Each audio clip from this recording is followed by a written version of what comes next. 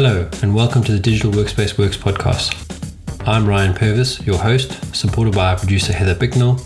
In this series, you'll hear stories and opinions from experts in the field, stories from the front lines, the problems they face and how they solved them, the areas they focused on from technology, people and processes, to the approaches they took that will help you to get to the grips with the digital workspace inner workings.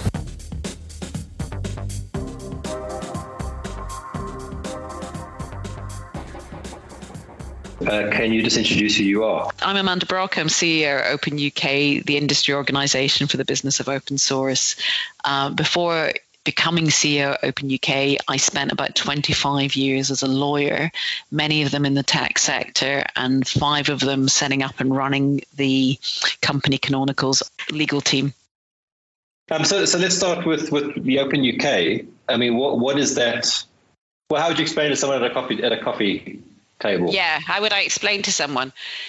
So I usually start by explaining open source software, and I do that by talking about copyright, which your average punter will start to glaze over when you mention copyright. But, I ask if they understand what it is, and they'll always say yes. And, I explain that it stops anybody else using your thing.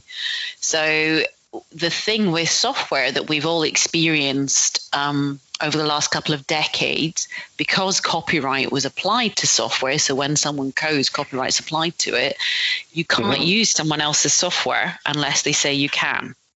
Yeah. And that's allowed companies to make money. That's how they've set up their structures and their business models over many, many years. And most people know that they pay a company a license for the software they run on their computers. So that much they will generally understand, no matter how deep their knowledge or understanding of either law or technology is.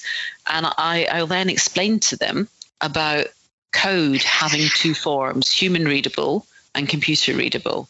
So you have the human readable code, which is what you see developers sitting typing. They do it in multiple languages. That language is like learning German or French, right? If you speak the language, you'll understand what they're writing. And then most people have also seen a computer screen whizzing as it compiles. So that's a recognizable thing to explain to them. And I'll explain that that's the computer compiling it so that it understands it in the computer language, the ones and zeros that they will also generally have seen somewhere in their lives. Now, once you've got them engaged with that, explaining that human readable language has a value, and that value, if you keep it secret, is that you have control, because if a human can't understand the code, you have control. And that piece where you keep that secret, you make it your secret sauce, allows you to build models, build revenue, and build commercialization around software. And that's what we've all become used to over several decades, whether it's in business or on the consumer level. And if you can understand that what open source does is share that and make it collaborative, if you've got no experience whatsoever of open, I think that's a really great introductory point. And once you understand that this is about sharing that, not necessarily making money in that way, not that you won't make money in another way, and then maybe if they're still engaged, get into how collaboration works better in creating code, that it's not really a solitary pursuit. And if you can recycle and reuse, enhance what's already there and bounce things off other people.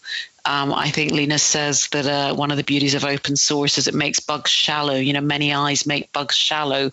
And once people start to understand that, it makes a lot of sense to them. So from there, I would maybe, if there's still interest, start to explain the socio-political movement and the history. And a lot of people get quite engaged with that because they see equity in it. And we're in a societal time where we're looking at DEI, we're looking at diversity, we're looking at equity, we're looking at inclusion, and creating that equity in business resonates with people at the moment.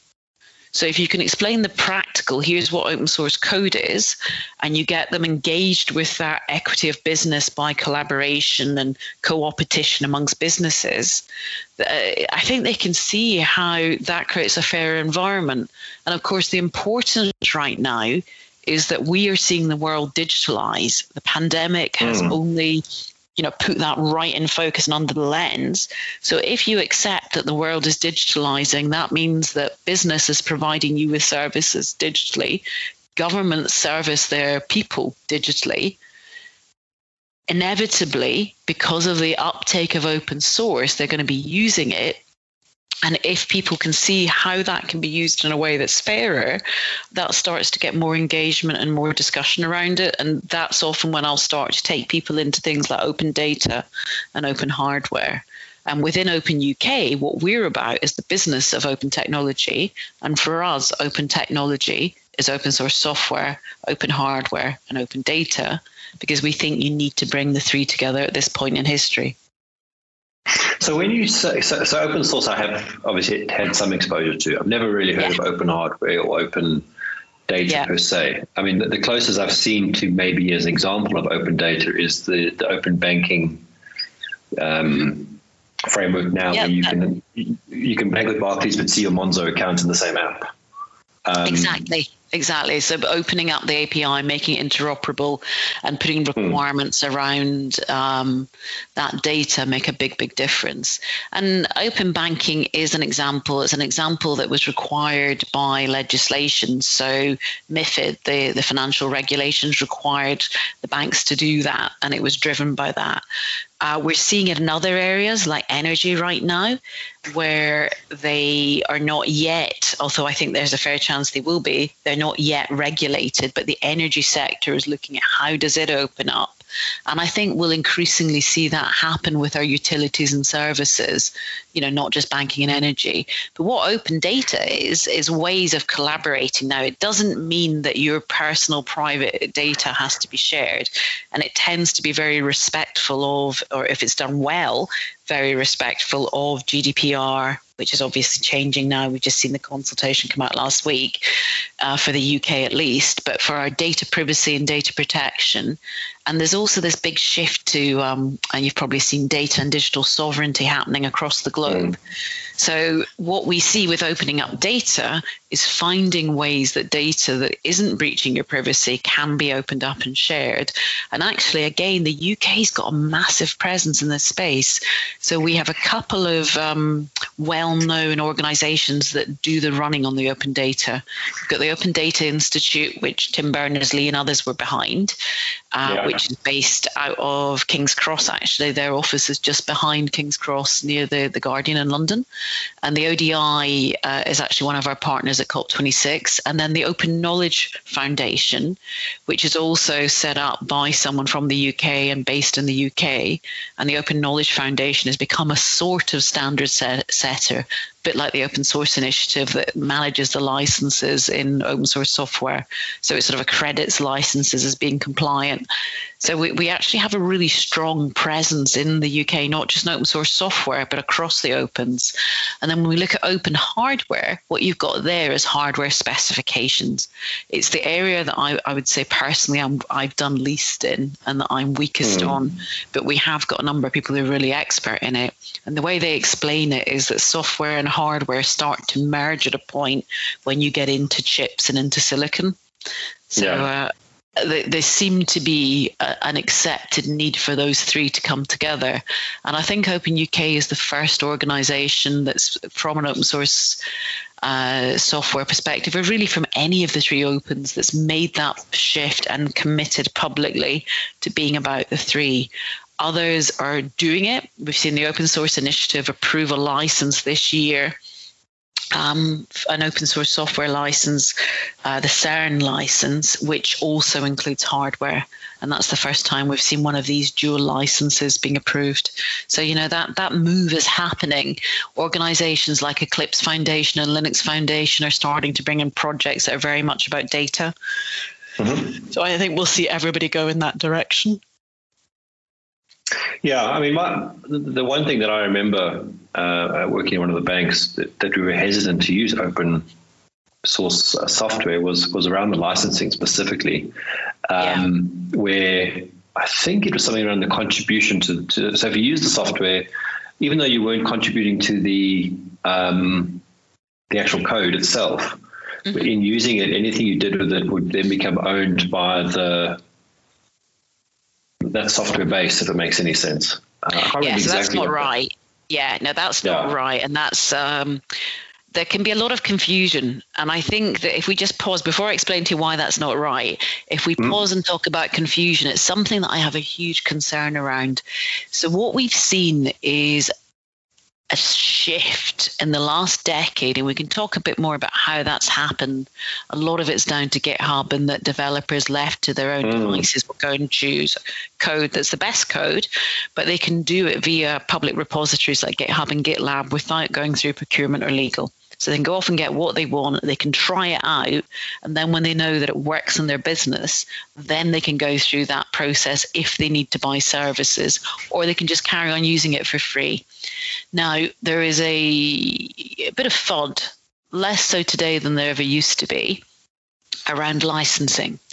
And there are two kinds of copyright licensing for open source software in their simplest form: copyleft and permissive licenses. Now, with a copyleft license, you can use as much as you like, but if you modify and distribute code, then that copyleft license, and a strong copyleft license, and there's the shades of everything, but in a strong copyleft license, there's a sort of waterfall effect where what you reshare, if it's combined, if it's in a derivative work and you reshare it, needs to become licensed under that same license. So it's not an ownership shift, it's a licensing shift. The second kind of licensing is permissive, which lets you do pretty much what you want, something like MIT, BSD, and none of that is relevant to it. If we go back to that copyleft piece, so the concern has always been, and you'll hear terms that the folks who are fans of copyleft really dislike, like infected. So your proprietary code will be infected by open source copyleft, and that doesn't need to happen. And that comes down to your governance and how you manage it. So if you are applying good housekeeping, proper governance to open source, the way that you combine copyleft code with your own proprietary code, if you have such a thing, will be done so that you don't create a derivative work, and so that license consequence doesn't happen. Now that comes back to governance, and what we're seeing in open source and increasingly in businesses is the rise of what currently are being called the open source program offices. So with an open source program office, or anybody doing your governance around open source, there are certain policies, certain practices that corporates and businesses using open source should use. And those would be things like tracking the code coming into your business, knowing where you got it from, time-stamping it so that you can track updates and fixes. So what we see is that open source program offices and the governance teams who are doing this well are managing how code comes in. They're managing what can be used with what licenses internally. So you might be happy in your processes for permissive code to be used. Copyleft code might need an approval. Or you might have a technical fix, so that the issue is whether or not you combine code to create a derivative work. So it's like cracking eggs, right? If you crack eggs and make an omelette, you can't unwind them. If you fry two eggs, even if they touch, you can separate them. And it's about the technical solutions that allow you to manage it. So all of your policies, all of your processes should be in place as part of your governance. And this is the bit that worries me. The bit that worries me is that we don't have enough skills, and we need to develop those skills more so people understand those basics. So although we see this massive rise in open source utilization, we need to see a correlated rise in understanding and governance. And that's the piece that we're trying to help fix in the UK with our skills development. And that starts grassroots with, quite young kids in our kids camps, just socializing some of the basic concepts with them. Then we plan to go on to more formal education, both in the academic sense with the school certification and qualification, and in the practical sense in apprenticeships. So you don't just learn to code Python, you also learn that actually Python itself is open source, it's on a license, and why open source is the way it is and how you deal with good governance. And then you get to the stage where you're looking at tertiary education and even business. And we have a founders forum and an entrepreneur in residence, Matt Barker, who are about to launch a program where they'll be mentoring and training people who are founders or future founders of open source startups. So we're looking at that full spectrum. of education and skills development in the UK. You know, the reason why we're speaking is a link through Freddie and joining the dots and digital inclusion, which I think what you're talking about now is a huge shift. And it's definitely not something I've seen a lot of at the grassroots level personally. So I'm very interested to know what kids think on it. I don't know if they jump on it and as excited as they should be, or is it a bit of a... Do you know, I think you should take a look at last year's camp and have a look at it. It's hashtag OpenKids Camp on Twitter. We had the most amazing response, and we gave away over 3,000 gloves last year in our first year. And it was kind of heartwarming, if I don't sound too cheesy, to get, well, you know, I got feedback. There were pictures of like little kids who, some of them younger than they ought to have been to be doing this, because it's targeted at key stage 3. So the first few years of secondary school, high school. Kids who, you know, there was one who had been nervous of even putting the glove on and wouldn't have believed they could do anything, who was coding to make the glove respond to gestures and make sounds. No, it's block coding, it's simple coding, but you know, the excitement. And I think because the glove is musical and because it is inspired by Maimu. Now, Maimu is a glove that Imogen Heap uses, and Imogen created it about a decade ago. I did a little bit of pro bono legal work on it for her back a decade ago, which is how I met her. And Imogen's glove is, you know, really popular. It's used in all sorts of movies, and all sorts of musicians use it today. But famously, Ariana Grande toured with it back in 2015. Imogen actually took me, I don't know if I've ever shared this with anyone, but Imogen took me and a child that I was looking after to the concert at the O2. And we went backstage afterwards and met Ariana, who had been performing, you know, through the evening with the glove. It's quite amazing. And I think girls are kind of inspired, you know, girls in particular, by that and think, oh, I'll give this a try, and then accidentally start coding. Yeah. You know, it's an add-on almost. If I want to make this glove make the music, then I need to be able to code. And that's been really rewarding. And then Imogen actually presented the awards last year. She gave the winners their prizes, the kids' prizes, and all done digitally, sadly. But it was really exciting, and it was great to see them interacting with her. But they'd all made these sort of creative videos, and they'd programmed their gloves to do different things. Some of them have even got as far as lighting and, you know, dance with the music. It was amazing. Do you want to see what we're doing? I can show you. Yeah, that'd be good. So what we have is a glove kit inspired by the Maimu glove, which looks like this. Okay. And you can see it says made in the UK by OpenUK. And into that, you put your microbit here, battery pack here. Okay. And then down here, if you've got a microbit 1, you need a speaker. So your speaker attaches with crocodile clips here. If you've got microbit 2, you don't need a speaker. And we are giving away 3,800 of these. Box of 30 will go to 100 community groups and schools. And they will get with that the speaker and clips. And then we've got 1,200 for digitally excluded kids, which will be filtered through schools and community groups. And for them, they've got a microbit 2, USB cable, battery pack, connectors, all that sort of stuff. So is a microbit like a Raspberry Pi? Sort of, yeah. It's open source. It's UK produced. It was originally called the BBC Microbit. ARM and the BBC put a lot of funding into it. Okay. And it's just a little board. Oh, cool. That's very cool. So the Microbit Foundation is also in the UK that runs the whole, I suppose, the infrastructure around it. And there are other devices that you can use with the microbit. So in year 1, we had a creative director, a chap called David Whale, who's in the EdTech Hall of Fame, who did the content for us for the course. And David has been working with a UK company, Monkmakes, who have produced the speakers for us this year. And Monkmakes and David have produced this little windmill that's powered by the microbit, a sustainability learning tool. So you can take your microbit and get one of those. We've actually got those amongst our prizes for, we'll run our course and then we'll run a competition. And the way the course works is we start releasing on the 27th, and we release what we call an episode every week, with a gap for 2 weeks in October around half term. Mm-hmm. And an episode is between 10 and 20 minutes long. It's an animated lesson. There are 10, and they're themed on the open source definition. So, open source is for everyone, because you can't discriminate against users of open source. You can't discriminate against fields of use. So we cover that in one of the lessons, those kind of things. So we take those 10 open source definitions, one per lesson, and then we wrap that around an activity using, I think 9 out of 10 using the glove, but all using the microbit.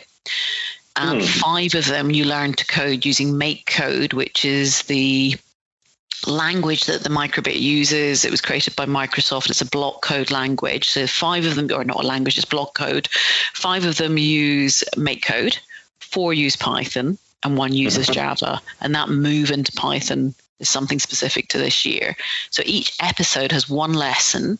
Content was created this year, not by David, although he consulted on it and he guided, but by a young lady called Loena Hull. And Loena was 19 in April. She's in her 2nd year at Cambridge and Robinson College. And last year she was a mentor on the program, on the camp that we did. This year she's created the coding activities, and she's our creative director for the lessons. But with each lesson, we also have an e-zine. And it's a digital e-zine that I guess you could print out if you wanted to. There are various pieces of code and instructions in the lessons that are replicated in that as a reference point. But also we've got a number of interviews with people across Open. We have a column about sustainability from our Chief Sustainability Officer, and the Open Data Institute have given us content too. So it broadens it out quite a lot. But sustainability for us is a big theme across all of this. And we introduce the kids to the Sustainable Development Goals if they don't already know them. And we talk about how tech interrelates with those as we go through it, because it's such a big deal for us. And then it will all culminate for us with a competition December, January, which will be announced, winners will be announced at Easter time. But on the 11th of November, we have a space at COP26, and we're going to be in the Cordon, the official UN government-hosted area, which has a couple of buildings, the Hydro and the SECC, where the world leaders will be meeting, where businesses will be showing them, lots of different demos and proposals around net zero. But we'll actually be in the only fringe event, which is in that Cordon. And we're hosting the Open Technology and Sustainability Day there on the 11th of November. Wow, sounds like a packed It's packed. So we're now partnering with the British Computer Society, with the Microbit Foundation, with OK-Do, who's helped us make the gloves, and a number of other partners. And we will be using that space to look at the way skills are developed in young people in the UK, and how computer science is taught in the UK, but particularly thinking about open source and open technology in that space, because we know that there's a massive shortage. Despite the fact that we are one of the top countries in the world in open source, there is a massive shortage of skills in this space, and that's not going to go away because it's become mainstream. So we're really keen to help kids develop, and then over time, hopefully at some stage next year, we'll have a knowledge module for apprenticeship schemes and a form of certification. We're still sort of fathoming whether that's a GCSE or a Scottish Higher, what it's going to be, but that will be a follow-on from the course, starting to go deeper into some curriculum around open source. So if someone wants a glove, because you're distributing them to kids, as you mentioned earlier, could someone buy them off your website or?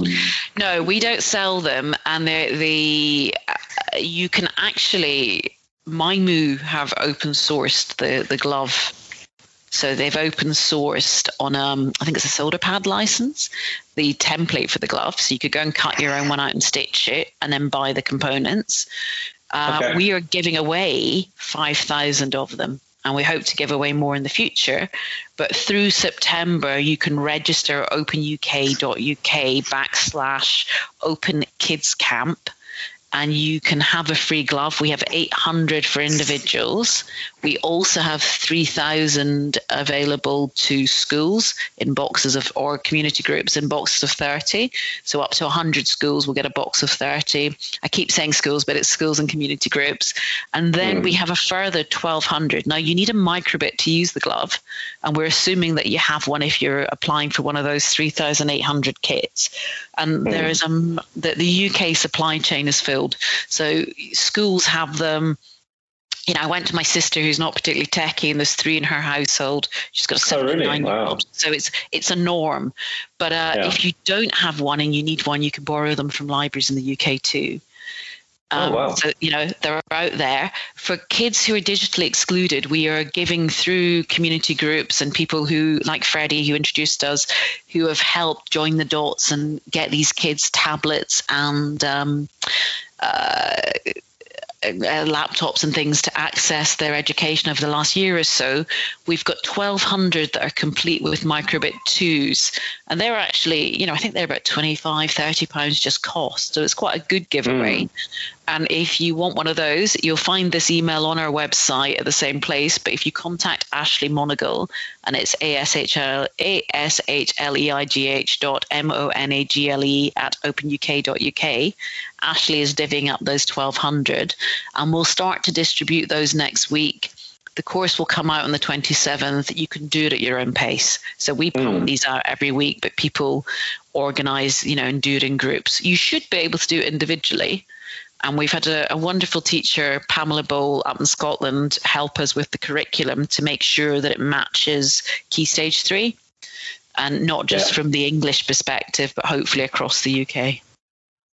That link was Kids Camp, eh? Did you say? Yeah, openuk.uk/OpenKidsCamp.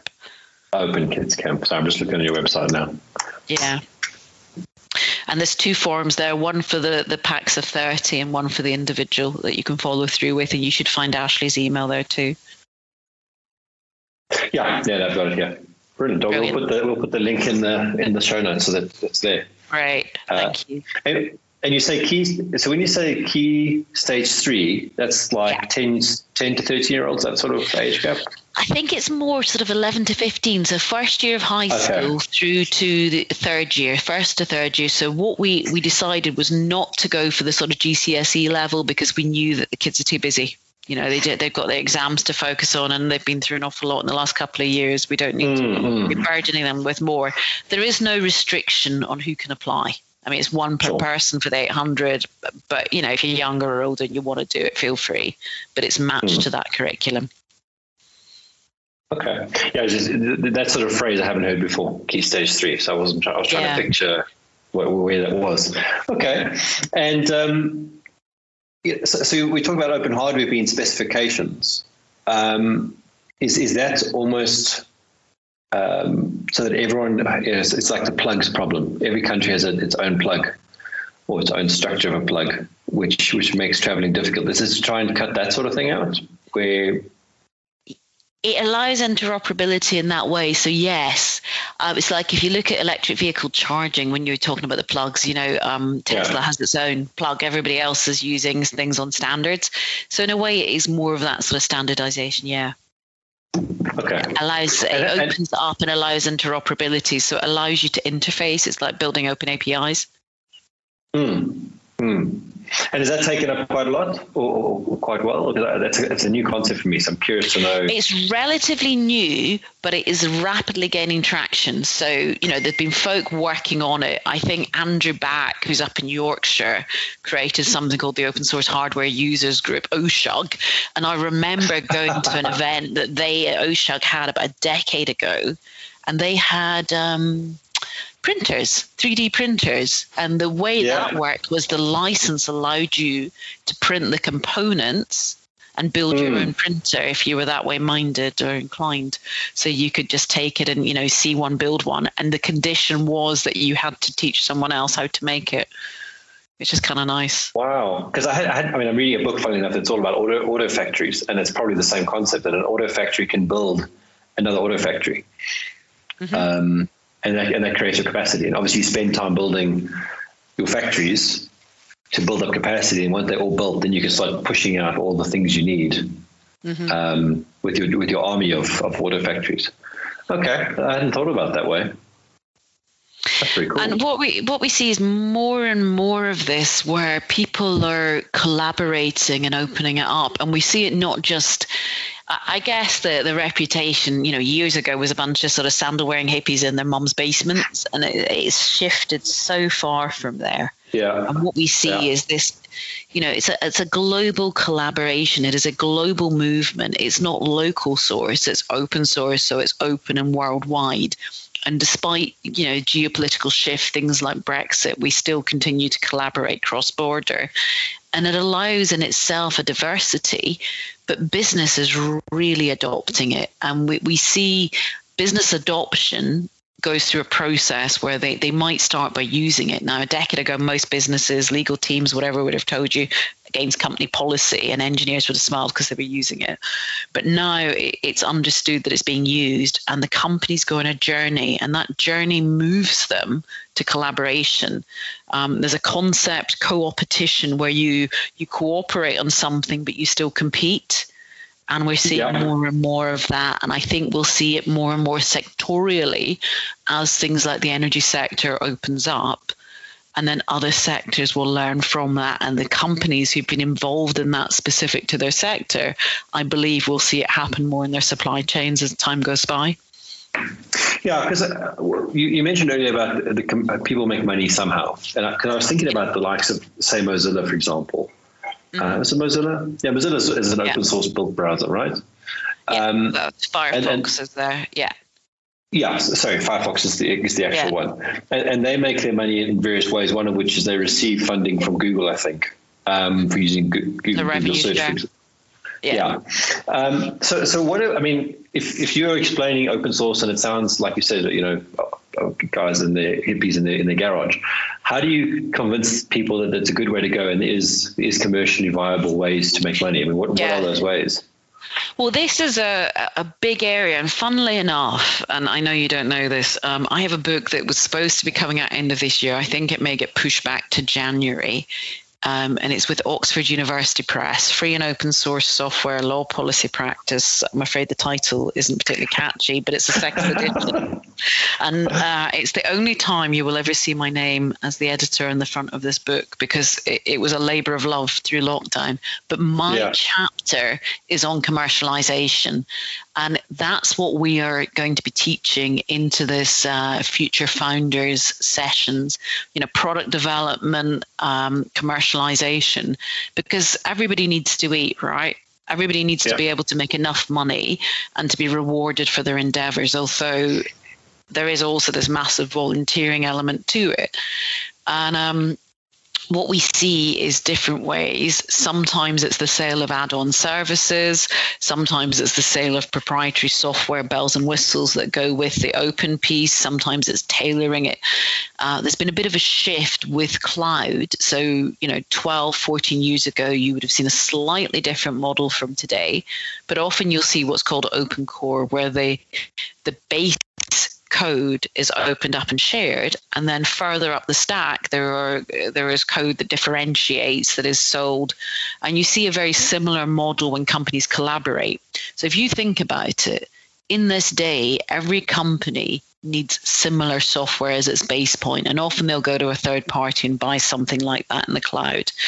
When you get into sectors or types of production, you can either all go out and build your own competing base platforms, or you can collaborate and create something that becomes a standard, whether that's a formal standard or a de facto standard. And just the reality is that you're all using this, which then means it's easier for the supply chain to manage as well. So if they're supplying, say, automotive manufacturing uses a common platform. It's easy to build into your supply chain how you work with that. And that opening up of the bits that you don't need to compete on is critical to that co-opetition model. Yeah. I'm thinking about, through my career, how we've built software from scratch and bought a library or something like, or a piece of software to add on to the software. And that piece of software would have had two licenses. It would have the open source license or the community version, and then you'd have the commercial version. And usually the commercial version would have more SLA kind of stuff. It'll guarantee performance. It'll guarantee uptime. You'd have an expert that you could reach out to. Yeah. And it's not so much a license there. What you're looking at is buying a service on top of the license, right? And I think that's the sort of enterprise model that we see companies like Red Hat do. And there's two sort of ways of doing that. There's a subscription. Now that works for Red Hat. I believe SUSE, I know less about SUSE, but I believe SUSE does something similar. But Red Hat in particular are very close to the Linux kernel, that beyond anybody else. I think their sale to IBM was the biggest tech transaction in history. I know it was at the time. I think it still is. So I'm sure somebody will correct me if that's not the case. But you see an open source company based on that subscription model achieving that, right? So it shows you it can be done. Some of the others use a more support-based model, less subscription-focused, where you are buying, support contracts year on year. And I think that can be harder. And what is evolving around that space increasingly is multi-vendor and multi-product support. So you'll see companies like Percona not just support their own product, but support their competitors' products, knowing that, in that database space, a company might want to be running multiple databases. And I think that multi-product helps a lot in the business model. Where we see companies struggle with an open source business model, it's often, not exclusively, but often the case that they're very dependent on a single product. And in a cloud environment, the problem with that is you can have something where you've vested your whole business on one product, and a week later it's a feature in the cloud, just the way things shift at the moment. And that's a problem that has been sort of thrown at the open source door, but actually it's an issue that applies in the proprietary space equally. And there's a lot of work being done around the proprietary software licenses and small proprietary companies in the cloud space equally to the open source companies. Yeah, I can imagine. So you mentioned governance, and I was thinking about how do you tie that all together? And I'm assuming there's a part of that that's information security as well, or even making, because a lot of these projects, I can imagine guys just pushing in code. And if you look at the solar winds thing a couple months ago now, that's almost the same example where they blamed an intern, but actually the governance was the problem. Well, that's it. It's not, it's the same. Do you remember was it Equifax had something similar where they said somebody hadn't done an update? And you're always going to have human error. You're always going to have an individual not doing something right. You're never going to be able to exclude human error unless you find a way of doing that with AI. Humans are fallible, but your governance ought to be in place, and those processes should be sort of in your DNA, I guess, and that takes time. What we've found in open source that I actually find quite pleasing, and I would make a case that open source is going to be less risk as time goes by than proprietary.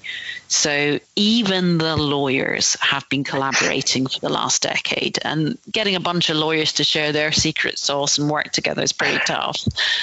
But they have been. And what we now have is a number of projects which offer that governance, and two of them have recently been ISO accredited. So there is OpenChain, which looks at policies and procedures.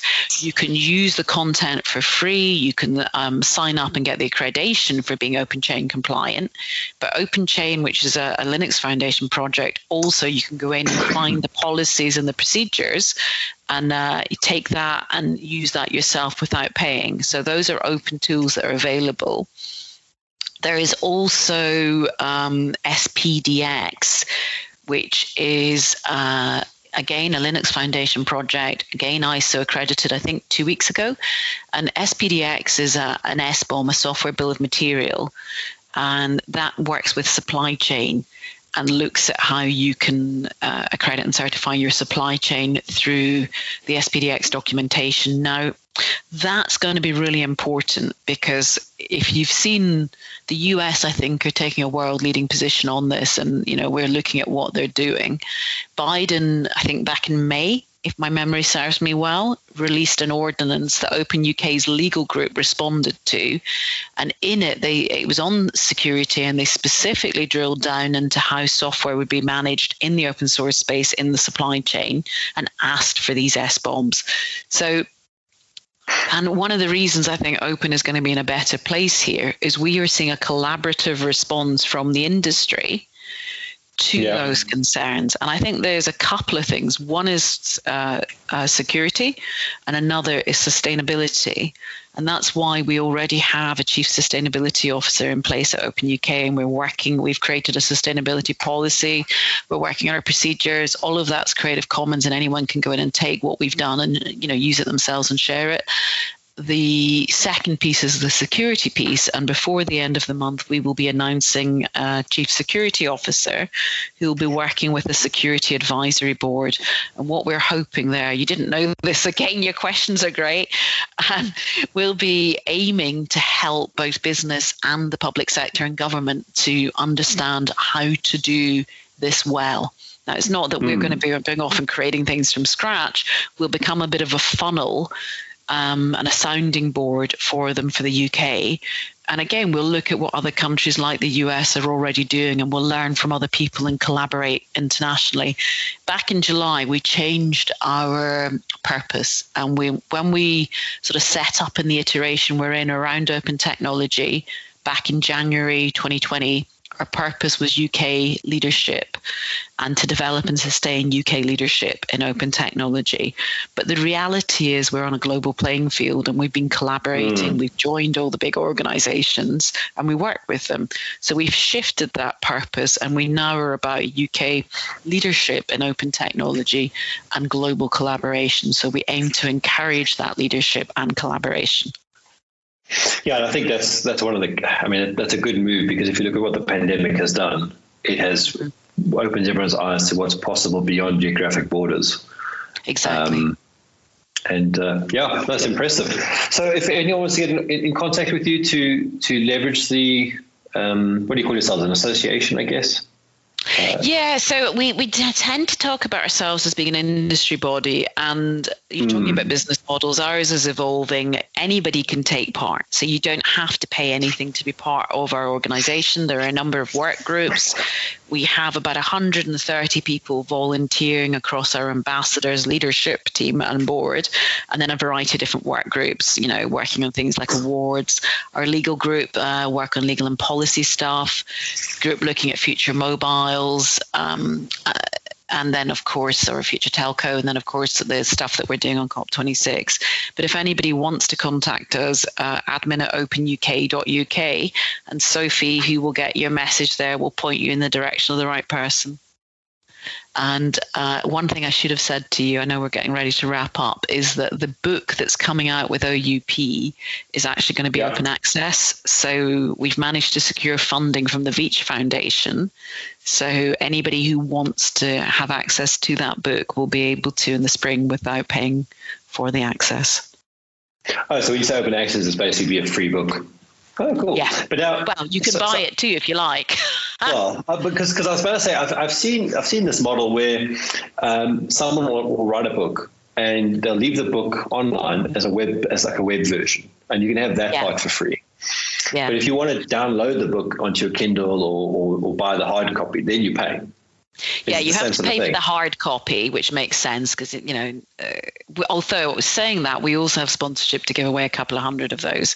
But the e-reader and the PDF will be available free. Oh, brilliant. I look forward to seeing that and reading that. Yeah. If you read it from cover to cover, you'll be joining me. I suspect you won't. It's a tough job being an editor. Yeah. Well, challenge accepted.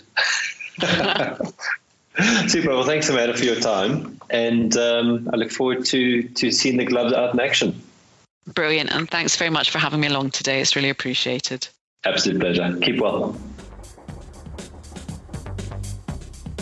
Thank you for listening to today's episode. Heather Bicknell is our producer and editor. Thank you, Heather, for your hard work on this episode. Please subscribe to the series and rate us on iTunes or the Google Play Store. Follow us on Twitter @the DWW Podcast. The show notes and transcripts will be available on the website www.digitalworkspace.works. Please also visit our website www.digitalworkspace.works and subscribe to our newsletter. And lastly, if you found this episode useful, please share with your friends or colleagues.